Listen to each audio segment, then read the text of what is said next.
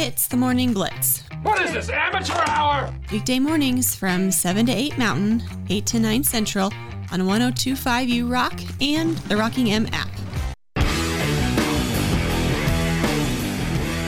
Spent the whole first segment talking about high school basketball. It's still also a very busy weekend in wrestling.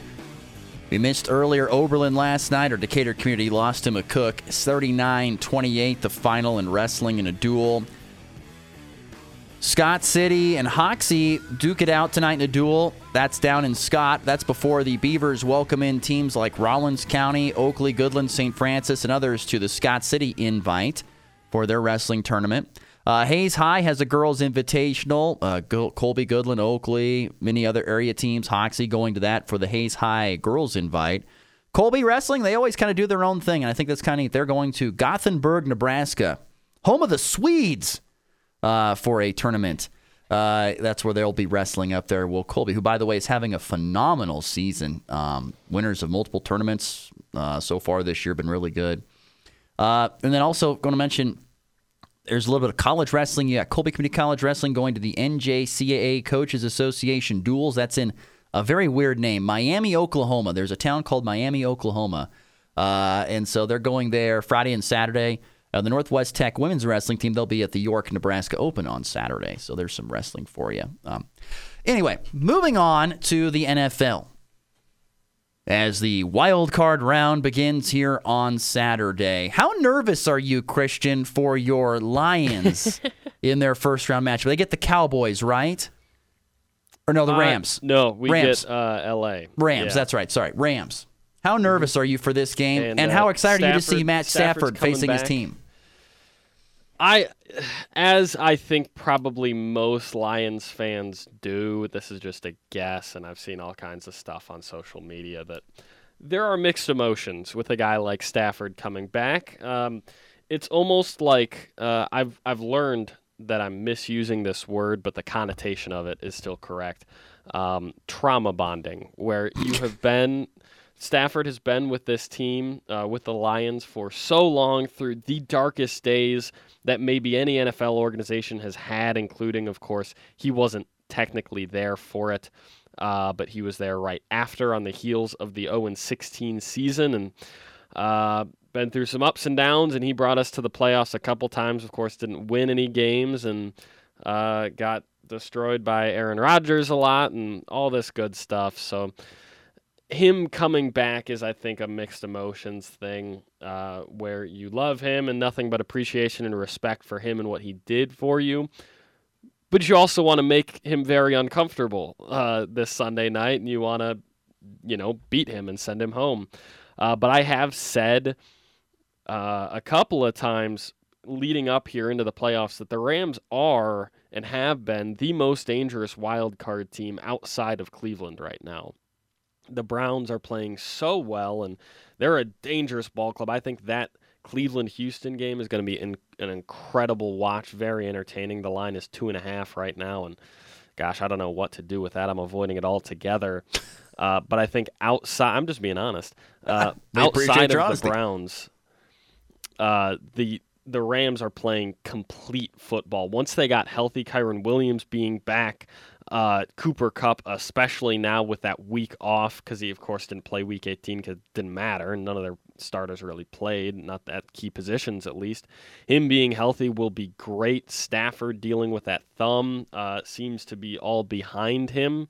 The health of their offense has made them incredibly dangerous over the last 3 to 4 weeks of this season. They're hitting their stride. I'm worried about the Lions secondary. I've told you for weeks and weeks, I don't know how they'll stand up to a guy like Kupp and Nacua. It's a dangerous combo for any squad, but a playoff team that has a bottom half of the league secondary, it really seems like us and the Eagles have the worst secondaries in the playoffs right now, and I'm not excited about having to face Stafford and Puka and Kupp. Maybe they'll be like Nick Athen and his Chiefs. Maybe the offense will just, they'll find it, here in the postseason. That'll be the secondary. They'll just do it. They'll just do it. It'll happen. You never know. Okay. I like, yeah. What game outside of course, the one that your heart will be drawn to, what game and you mentioned Cleveland-Houston. Is there another game that really catches your eye of the wild card matchups? Once again, for those who don't know, we've got Cleveland at Houston and Miami at Kansas City for Saturday.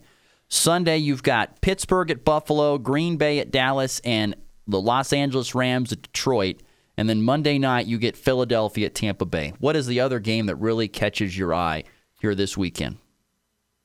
I am a little interested for Philly-Tampa because of how hard Philly has tanked to end this year. But really, the one that catches my mind is the area game, and the one that I think so many of our listeners will be tuning into, hopefully, I guess, which is, sorry, hopefully. Peacock's not exactly making it easy on people. Dolphins at the Chiefs, because neither team seems to be what we expected them to be this year. And especially for the Dolphins, what they were at about the midseason point, I don't think either team, certainly the Chiefs have the upper hand with temperature and with their health, but I don't think either team is certainly hitting their stride right now, if you want to use a phrase like that. And I think it's interesting to see kind of a dogfight, because I think that's what you're going to get. I'm going to run through all these games real quickly and kind of give a thoughts on each of them real quickly. Cleveland at Houston, the storyline that stands out to me, it's the old gunslinging, he's not really a gunslinger, but the old man quarterback Joe Flacco against the new kid on the block. He's a gunslinger, oh yeah. But against the new kids on the block in of course, C.J. Stroud. And like you said, Cleveland's playing great, but Houston just seems to have a little bit of magic in them this year. I don't know why I feel that way. They seem to have big plays when they need it. So that game highly intrigues me on Saturday afternoon. Running down this, Miami, Kansas City, I want to see do the Chiefs take care of business. They should win this game because Miami's banged up and the weather is going to be all totally on Kansas City's side. By goodness, they should win this game. But do they? Can the offense get out of neutral enough to get them enough points? Can the defense give them a score? I don't know. Tua likes to turn the ball over at time to time. So I am intrigued to see how Kansas City, if they're able to get this done. Because what if we come back Monday, we're like, golly, the Chiefs' season's over. They lost to Miami at home in single-digit time. I mean, it'd be almost shocking if we talk about that. It would. Sunday, you've got Pittsburgh at Buffalo. Look, the Steelers are going to give Josh Allen issues because of their defense, but Buffalo, they're on a heater.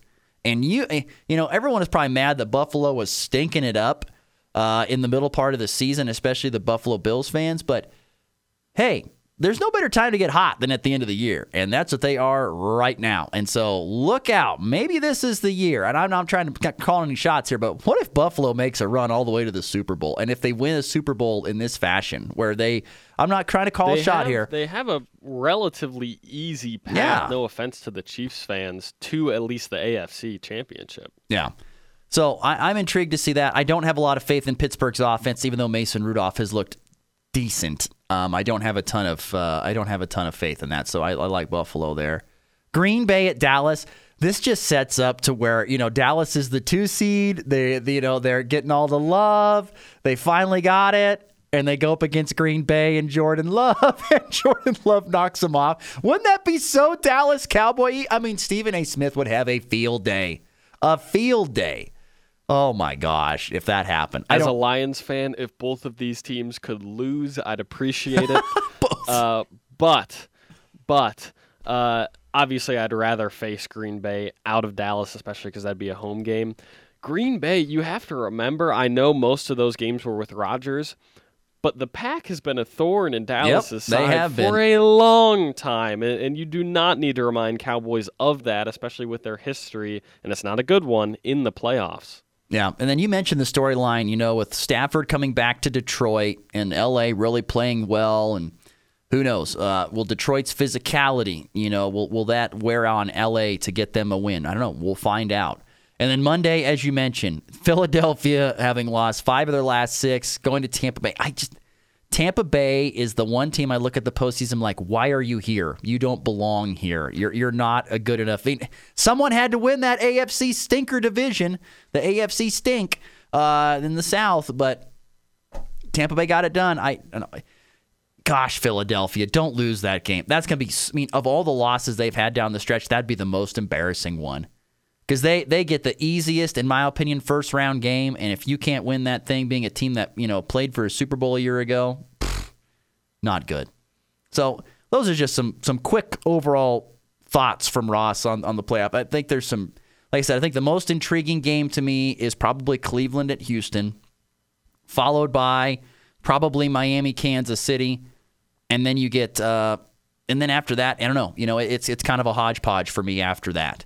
So Saturday's going to be a big day for me, is sitting down with my big warm fuzzy blanket and watching these games, because I will not be leaving, as I like to call, Deep Couch City. Yes, stay inside. If you're listening, not only are we hyping these games up because these have some of the best storylines that in my NFL watching, my time watching the league, these are maybe the most exciting and the most parity in the league there's been in a long time, but also the temperatures are not exactly going to be go out and go for a run or a little walk through the park. Stay inside, watch these ball games, an excuse to enjoy. Okay, so before we get to break, Kansas City currently right now a 4.5-point favorite. Do they cover that at home against Miami? Yes. I would be, like I said, I think I will be shocked if Kansas City does not win this game. I will be shocked. And that is saying something, considering Kansas City has just not looked great for a majority of this season, especially offensively.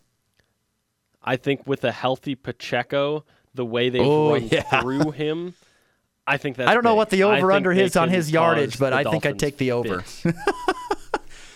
Yeah, I don't know what he saved my fantasy league, which won the championship, by the way. Subtle flex, but yeah, congratulations. I think him being healthy is big. It's only at 64.5 yards. That's an easy over. I think. Yeah, I think they'll ride him hard onto their way to possibly a victory moving on to the postseason. So, all right, and plus I feel like Chiefs Kingdom is going to show out and try to put together a good home crowd atmosphere for them. I feel like bring your cardboard, stand on your cardboard, bring your cardboard, Chiefs fans. So you stand on that the is cardboard. a real thing. I know. Bring your cardboard. All right, we'll take a break. Come back. We'll wrap up the show with some final thoughts on college hoops next. This is the Morning Blitz.